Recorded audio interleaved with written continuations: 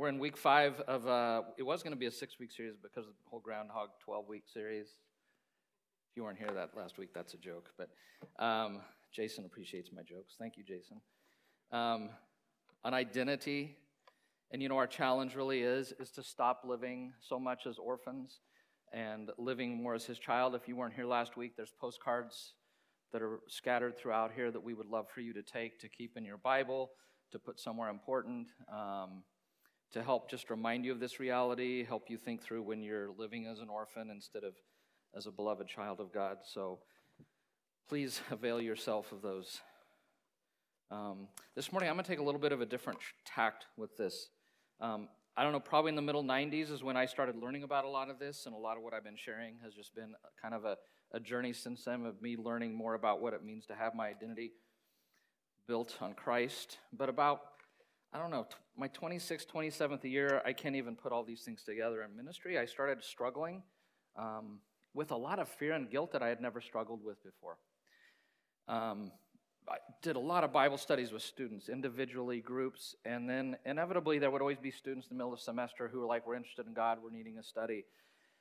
And I could kind of work with that before, but it got to where I just was feeling because of the limitation of my time, we would try to find a volunteer or something, and if we couldn't, I just was carrying this really heavy guilt, like, oh my gosh, I'm responsible for the soul, and I don't have time, and I can't do this, and we can't find somebody, and fear, like, what's going to happen to them, and what's God going to say to me, like, man, you blew it, and I just was carrying a lot of really strong emotions, and part of it was tiredness. That was right before my sabbatical. Before I finally figured out that sabbaticals are not meant to be taken every 27 years. They're meant to be taken more often. I'd been pushing really hard for a long time.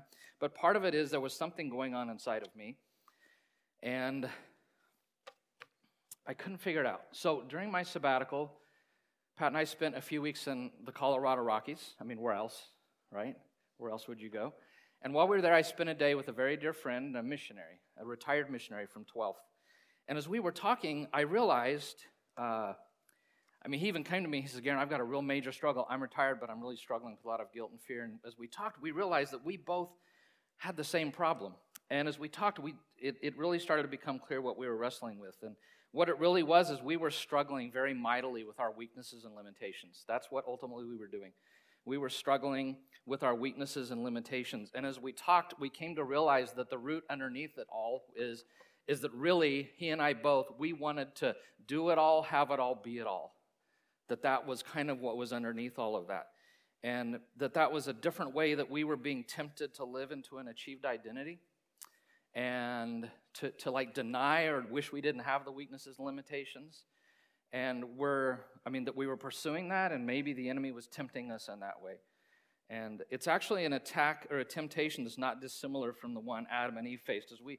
This morning, you're going to hear what we talked about for about 9 hours. Turn to Genesis 1 with me. I want to show you that Adam and Eve were tempted in this very same way that we were. In this frustration that we couldn't be all, have all, and do all. That's what I was dealing with. That's what he was dealing with. And if you look at the very first page in Genesis 1, he's doing, it's all creation. He's created the land and the sea and the sky. He's created the sun, the moon, the stars, the fish, the birds, and the animals. And then in chapter 1, verse 26, we get to creation of humans, the ultimate, the pinnacle of creation. And here's what it says.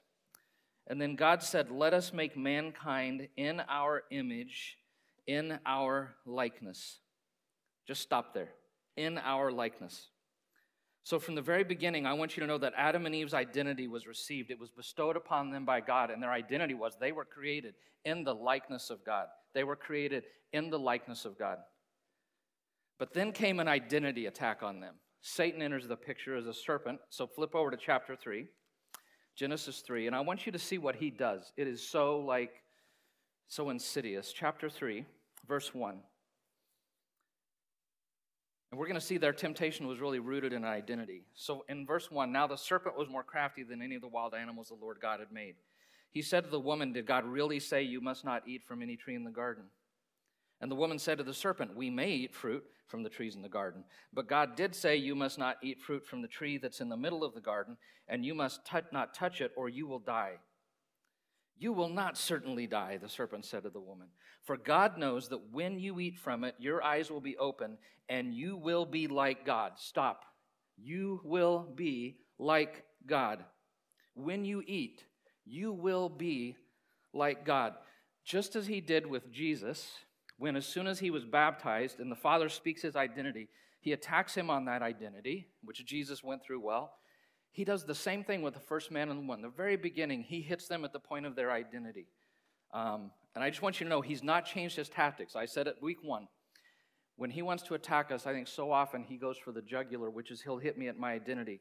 But here's what I want you to see, that Satan came at them, trying to get them to question their received identity and to shift into achieved identity, because he said this fascinating thing: when you eat, then you will be like God. But God had already created them to be what? To be like him. They already possessed that. It was who they were. They had received that. That's who they were in him. But he was convincing them that their identity, they would get it not by what God had said and bestowed on them, but they would get it by what they did. That's how they would become like him. And his temptation of them was to become godlike. To become godlike.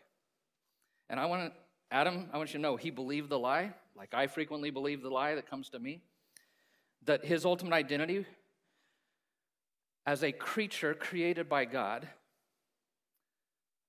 in his image and likeness, that the lie is to deny that identity and for him to not be content with his limited creatureliness.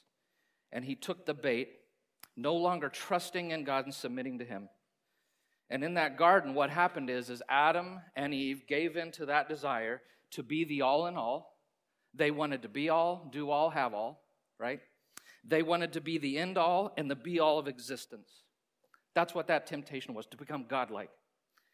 And it was all about pride, elevating themselves, being self-sufficient, self-sustaining, right? Taking control. It was all about them self-constructing an identity, right? Achieving their own identity. Which I want to tell you is the very thing our culture is telling us to do today. The very thing our culture tells us to do.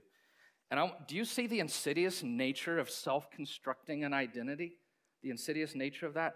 Because in trying to free themselves of limitations to become godlike, and freeing themselves of limitations, they brought the ultimate limitation into this world, which is death.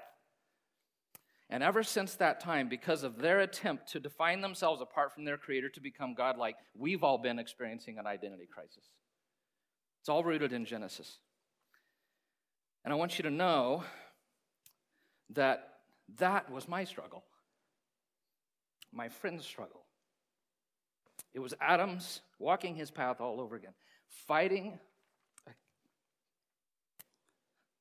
Man, I feel this so deeply. I was fighting against my creaturely limitations, not content being a creature.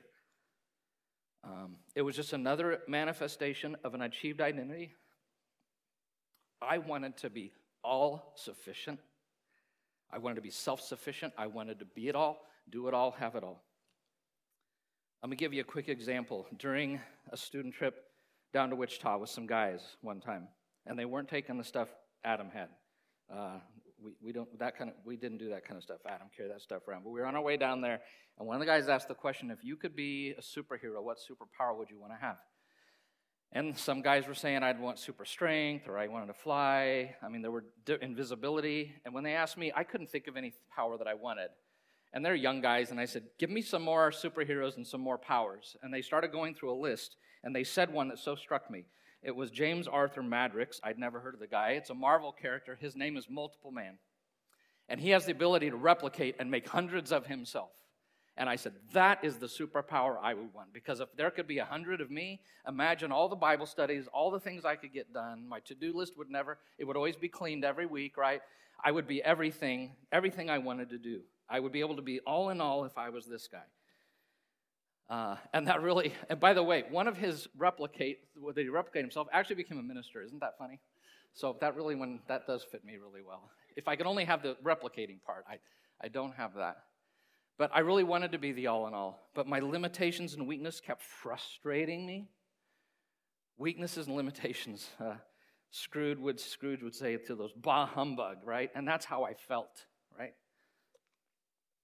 So let me define weakness for the sake of this morning's message.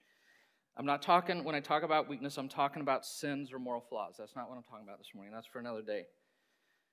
I define weakness as any limitation in my life that I inherited, I can't control, I didn't ask for, that I cannot change. Any limitation like that, physical limitations.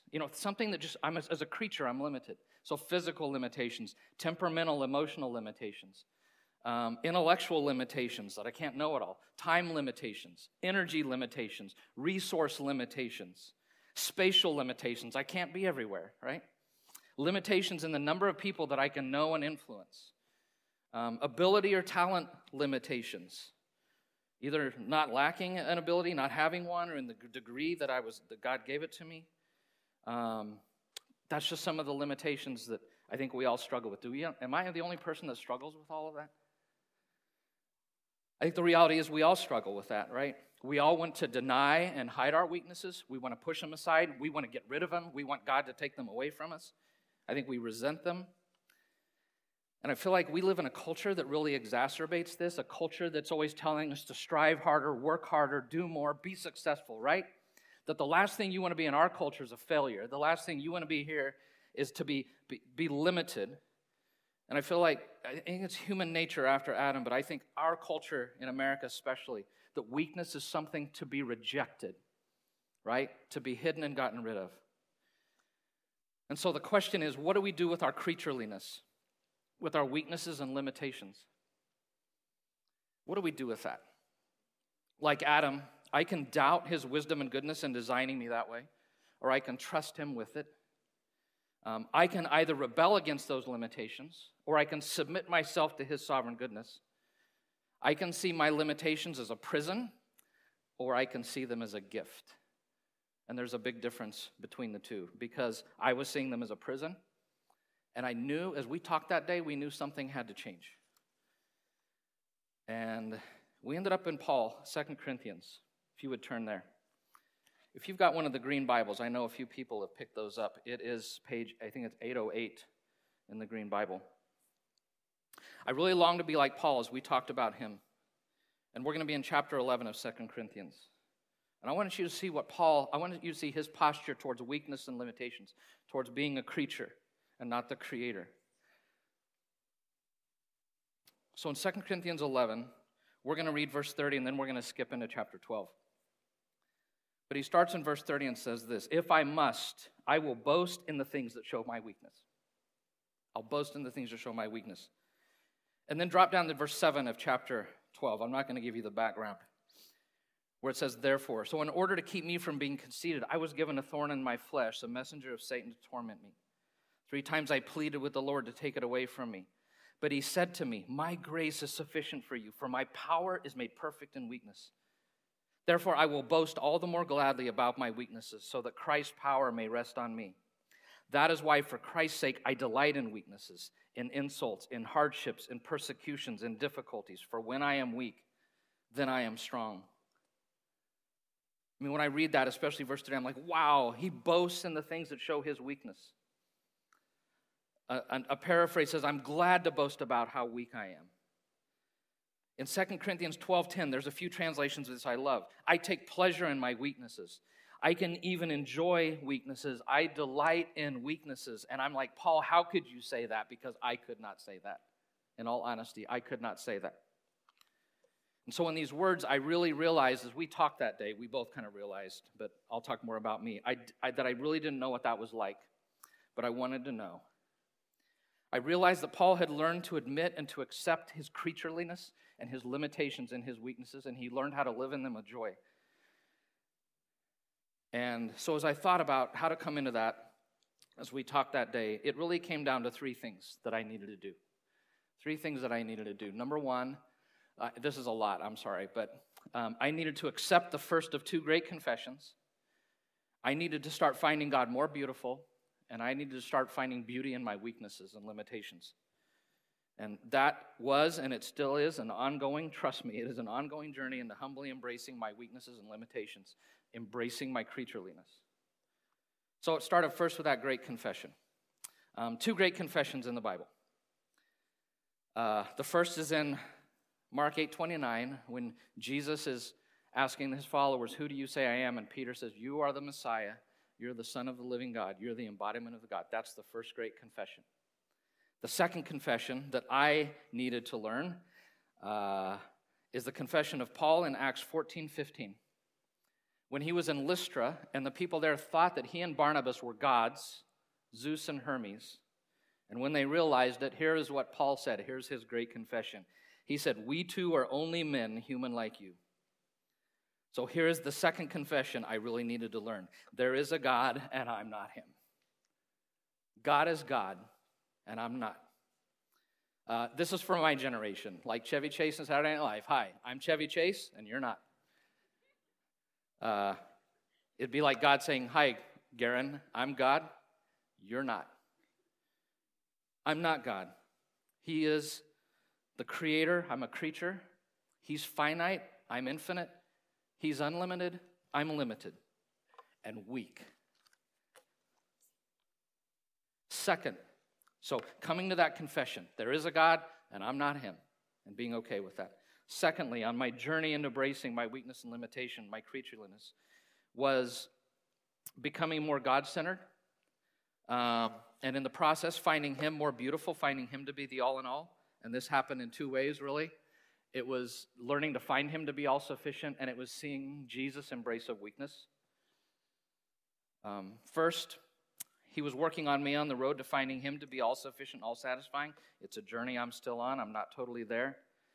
But he started helping me to step more in his sovereignty, to trust his design of me as a creature with built-in limitations, to trust him in that, to remember that he's really ultimately the only one in control. There's so much I can't control, to let him have that control, and I'm still growing in that one, trust me. But through all that, kind of finding God to be more sufficient, all-sufficient, and satisfying. But secondly, to me more profound even, was this seeing Jesus' embrace of weakness, and to take him as my model. That Jesus actually chose to take the downward path into weakness and limitation. I want the path up. He sought the path down. 2 Corinthians 2:8-9 says, you know the grace of our Lord Jesus Christ, that though he was rich, yet for your sake he became poor, so that you through his poverty might become rich. And Philippians 2:6-8 says of Jesus, and there's reference to Genesis language in here, it's really cool, who, being in very nature God, did not consider equality with God something to be used to his own advantage. Rather, he made himself nothing by taking the very nature of a servant, being made in human likeness. Do you see the great reversal going on here? Being made in human likeness, and being found in appearance as a man, he humbled himself by becoming obedient to death, even death on a cross. When it says he made himself nothing, I forgot to show that to you, I'm sorry. When it says he made himself nothing, it's the Greek word kanao. The New American Standard Bible translates that he emptied himself. It's what's called the kenosis in theology, because I have to have words for everything. It's this great emptying, Jesus choosing to lay aside some of his privileges and prerogatives as God, as divine, as creator, removing some of those things so he can step into human limitation. I mean, think of it. The creator, the all-sufficient, all-sustaining one, took on creaturely limitations like I have. That he became obedient to death on a cross. And I really want you to know that him stepping onto the cross was a display of weakness. 2 Corinthians 3:14 says he was crucified in weakness. So at the center of the gospel that I love and find beautiful is weakness. Weakness is at the very center of the gospel. I saw more and more that Jesus embraced limitation and weakness. And that's why in Hebrews 4:15 it says, we do not have a high priest who's unable to sympathize with our weakness, because he's been there and done that. And then the third thing was, in my journey into trying, in God helping me humbly accept my creatureliness, my limitations and weaknesses, was for me to find beauty in my weakness. Instead of a curse, to find beauty. And again, this all comes from Paul. What we just read in 2 Corinthians 11. Just focusing on that passage, we spent a lot of time in it that day, and realizing the reality is that God, my frailty and my humanness is not a surprise for him. And actually, when he designed me limited, he did that with a purpose. There was a purpose in that. that my weakness is actually a part of his glorious plan for my life. The thing I was fighting against is a glorious gift to me from his hand. And that God wants to work through my weakness, not around it. I kept trying to work around my weakness, and he wanted to work through it. Paul knew they served a purpose, and I want to hit 3. There's kind of a lot of subpoints in all this, so I apologize. But Paul found purpose in weakness, 3 things. Number 1, dependence upon God. Our weakness, he uses our weakness to show our need for him. And it's implied all in this text. But Charles Taylor, I like how he translated verse 10. He says this, the less I have, the more I depend on him. Is that not true? That the less I have, the more I depend on him. So it's really through my awareness of my limitations, and if I'll live into them, that forces me to become more dependent on God. And what better place to be than there, right? Dependent upon him. Instead of dependent, which doesn't work, to be God dependent. The second purpose I think Paul found in weakness is the experience of God's power in our lives. I really love how J.B. Phillips translates the end of verse 9. He translates it this way. Our weakness means a deeper experience of the power of Christ. Our weakness means a deeper experience of the power of Christ. And I want you to know it's not just any power. In Philippians 3:10, Paul calls it resurrection power. And in Ephesians 1:19, he said it is incomparably great power to us. So God wants to powerfully work through us. And the place he does that is in our weaknesses. And so my weakness is actually a gift, because through that, I can experience him working in and through me in ways I could never do alone. And then finally, our weaknesses serve to show off God. They help me to be dependent on him. They allow me to experience his power, and they show off God. Again, Taylor puts the end of verse 9 this way. My weakness serves to be a living demonstration of Christ's power. And I remember that day when we were looking at this. We were drawn back to 2 Corinthians 5:7. I've got it up here in the New Living Translation. Can I just read it?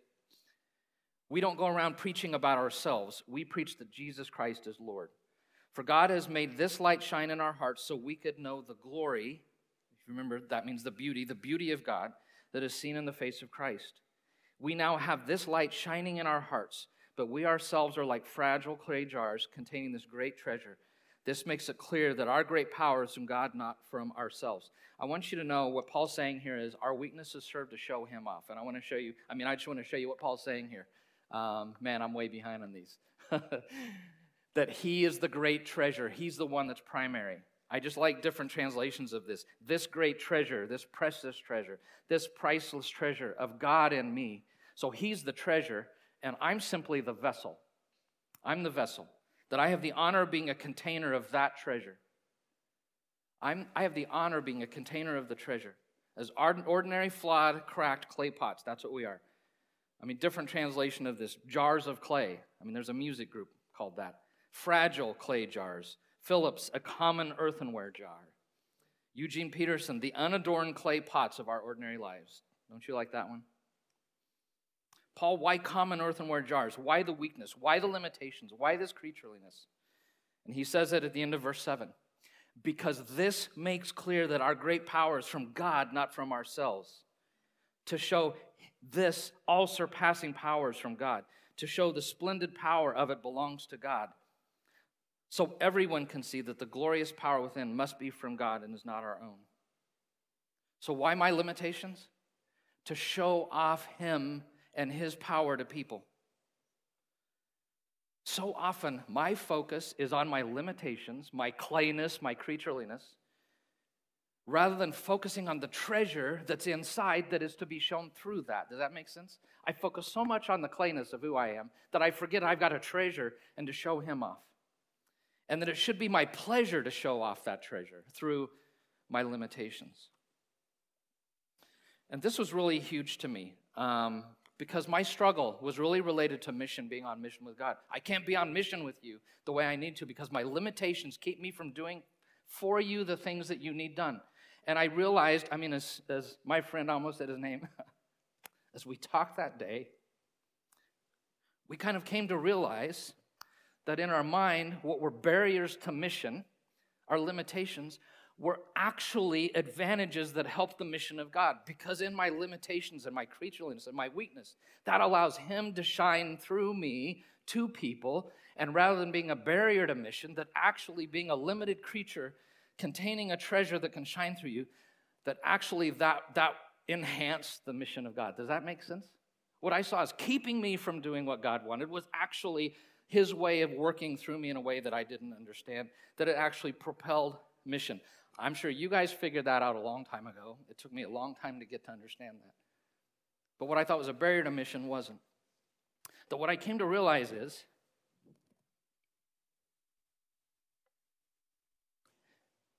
we're all like kintsugi. I don't know if these are easy to see.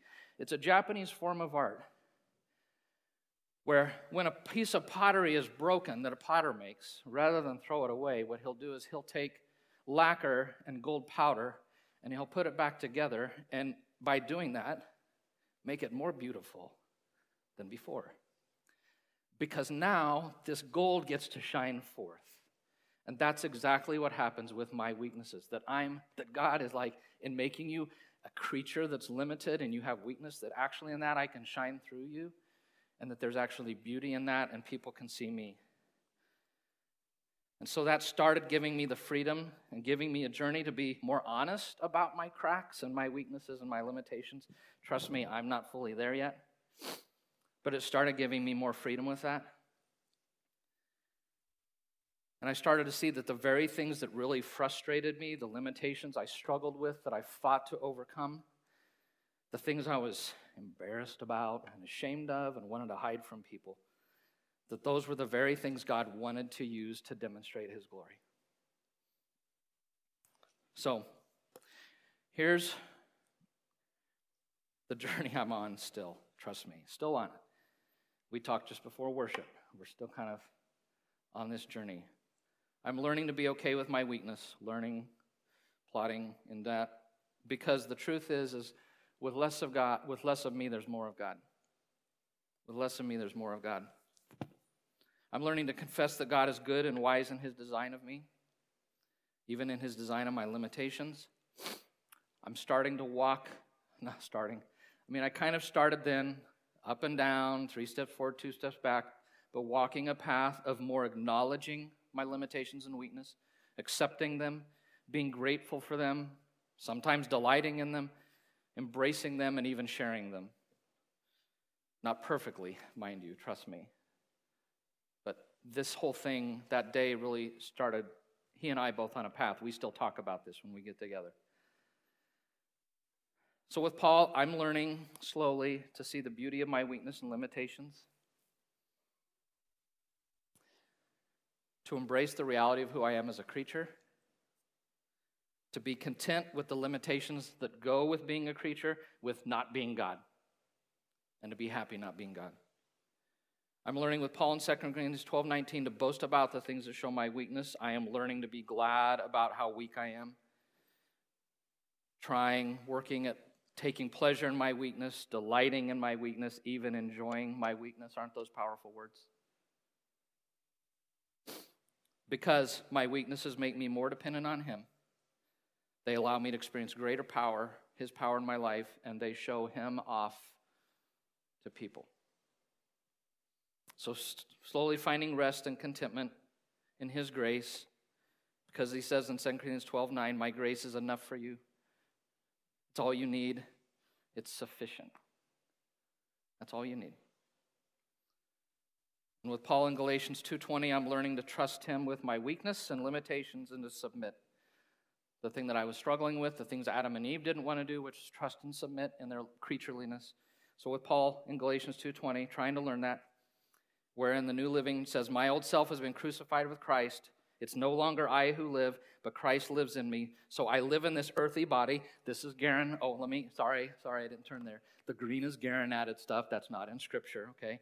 So I live in this earthly body with all of this, my inherent and creaturely limitations, okay? I live in this earthly body by trusting the Son of God who loved me and gave himself for me. So I'm trying with Paul to learn to do that. Live in this earthly body with my limitations, trusting him.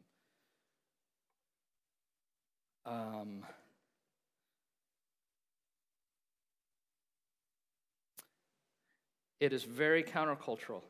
It's against everything our culture tells us, but I am trying to learn to throw all of my weakness into his greatness.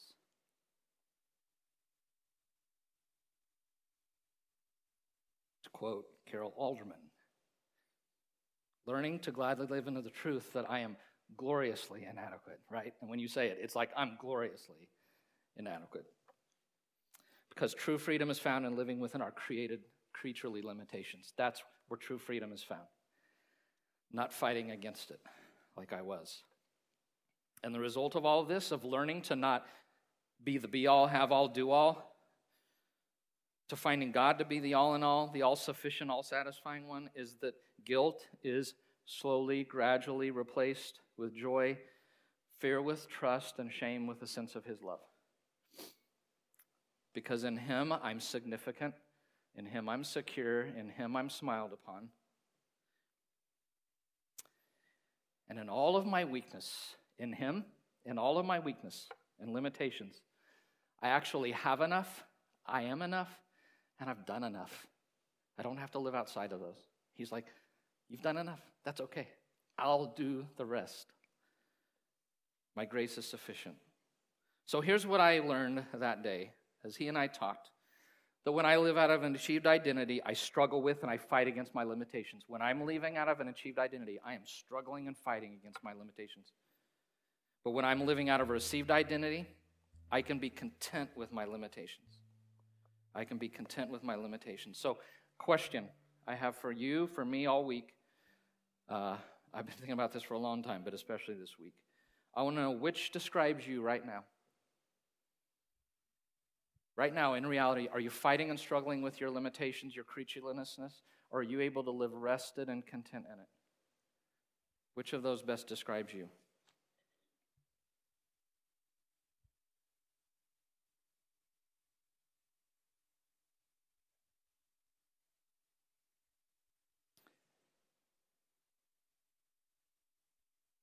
My challenge is for let us all let go of the need to make ourselves like God, to become God-like, and let us embrace our creatureliness. Let's stop trying to be the be-all, the do-all, the have-all. Because when we do that, we live in an identity that's all about proving ourselves and performing for others and protecting what we have. And that requires an enormous amount of emotional energy, and it wears you out. That's probably why so many people in our culture who have taken that bait to self-create an identity are struggling so much with fear and anxiety and depression, is because they're trying to live out of their creatureliness and not live into who God created them to be. So, let's stop pretending. This is for me, for all of us. Let's stop acting as if we've got it all together.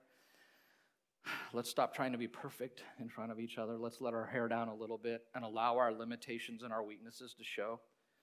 Let's quit resisting our limitations and let's start resting in him. That's why those two words are on this card. Let's quit resisting our creatureliness and our limitations. Let's start resting in them because they're a gift from God. So that's the challenge. We want to end with worship. Wow, thanks for allowing me to do that. That was kind of standing in front of everybody and telling you my struggles with weakness and limitation. I do that because I think we're all there, right? I think we're all there. We want to end with some worship. A song about finding God to be everything and a song about how much we need him. I want to give you a chance to respond. Maybe nobody feels like responding, I don't know. But if you really struggle with this and you're like, I struggle with my creatureliness, my limitations, my weakness, and I need to lay that down to him, there's some cards up here. I didn't put them out, but they're up on the end of the rows. And if you want to grab one of these, it just says my creatureliness, my weakness, my limitations. If you feel like I need to lay this down for the Father, say, Lord, I'm done with being the creator, right? The guy who can do everything. I want to live into this. I want to learn to embrace it like Paul. I don't know what that's like, but I want to be on that journey. So if that's you this morning, during the worship, come grab one, lay it down, pray to him, offer it to him, and then you can take your seat back. So would you stand with us?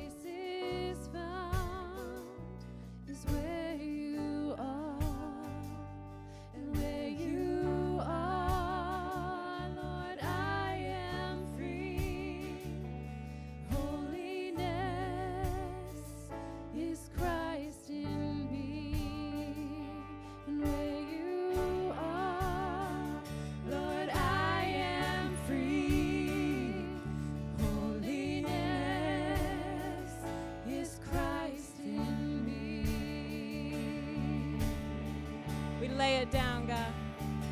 Lord, I need you. Oh, I need you. Every hour I need you. My one defense, my righteousness. Oh God, how I need you. Teach us, teach us. So teach my song to rise to you. When temptation comes my way, and when I cannot stand, I'll fall on you. And Jesus, you're my hope and stay. And when I cannot stand, I'll fall on you. Jesus, you're my hope and stay. Lord, I need you. Oh, I need you.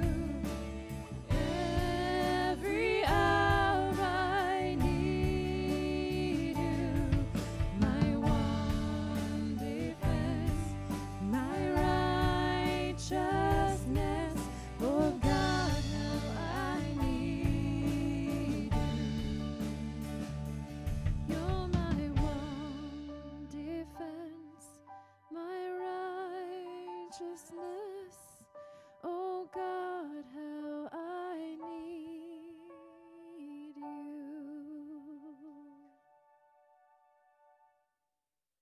We're going to continue on. We have one more song. If you've been in the church for, I don't know, more than 20 years, maybe you've heard it. We probably haven't done it here before, but You Are My All in All. At the end, we're going to do something a little bit different. Again, I'm inviting you into the worship team today. This side of the room is going to follow Sarah singing the Jesus part. Jesus, Lamb of God, the chorus. This side of the room is going to follow me singing the verses. So we'll be singing different things at the same time, but trust me, it goes together. And if you get lost, what part am I? Just sing whatever. Sing whatever comes easily. Just for us to declare that God is our all in all, that we are going to trust Him. I feel like that's what it means to come up here and put one of these papers down, that we're going to trust Him. Maybe that's not a struggle for you. You already have done it and you're practiced. You can still do that. It's just something we're doing together that means something. And you can do it in your place there too. I just really encourage you to deal with that with the Lord today. Let this be a day where you're, from now on, I'm trusting you with my limitations and my weaknesses, because we are all gloriously inadequate for Him to shine through us. So let's sing this together. You are my strength when I am weak.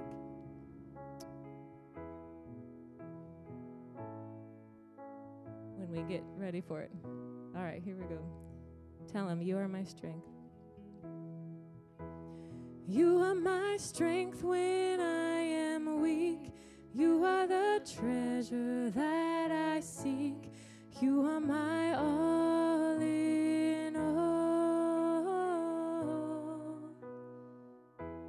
Seeking you as a precious jewel, Lord, to give up I'd be a fool. You are my all in all. Jesus, Lamb of God, worthy is your name. Jesus, Lamb of God, worthy is your name. Taking my sin, my cross, my shame, rising again, I bless your name. You are my all in all. When I fall down, you pick me up. When I am dry, you fill my cup. You are my all in all. Sing Jesus, Jesus,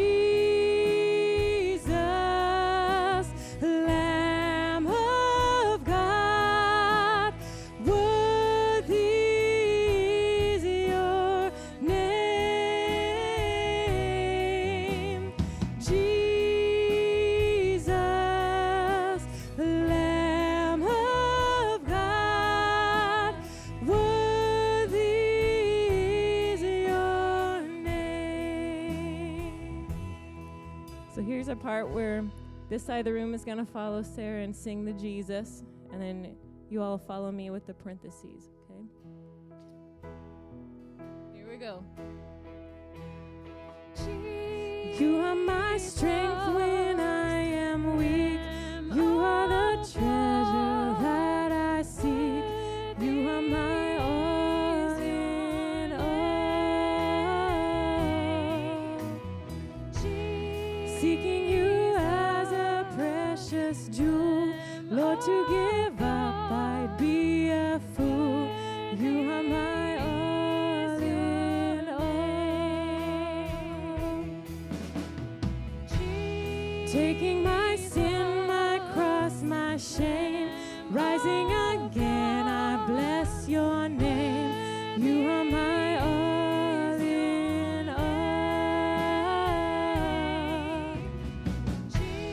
When I fall down, you pick me up. When I am dry, you fill my cup. You are my all in all. Jesus, Lamb of God, worthy is your name. Jesus, Holy Lamb of God, worthy is your name. Can we pray? Lord Jesus, everything within me fights against my creaturely limitations and weaknesses. And it's just an ongoing battle, even though I'm growing in it, but there's just those 3 steps forward, 2 steps back, and I so desperately need your grace. And I have a feeling that's true of probably everybody here. We live in a world that wants to hide limitations and weakness, Lord. May we be a people that does the opposite, that we are happy to embrace and delight in our weakness, just as Paul. May we be people like you, Lord Jesus, who, instead of seeking the upward path, you came down into weakness. And you're the one who can come to us in our time of need because you've been there and you've experienced weakness, so you can help us with your grace. So we ask for that. And we pray in your name, Jesus. Amen. All right, 12th, you're sent as weak, limited creatures to those around you this week.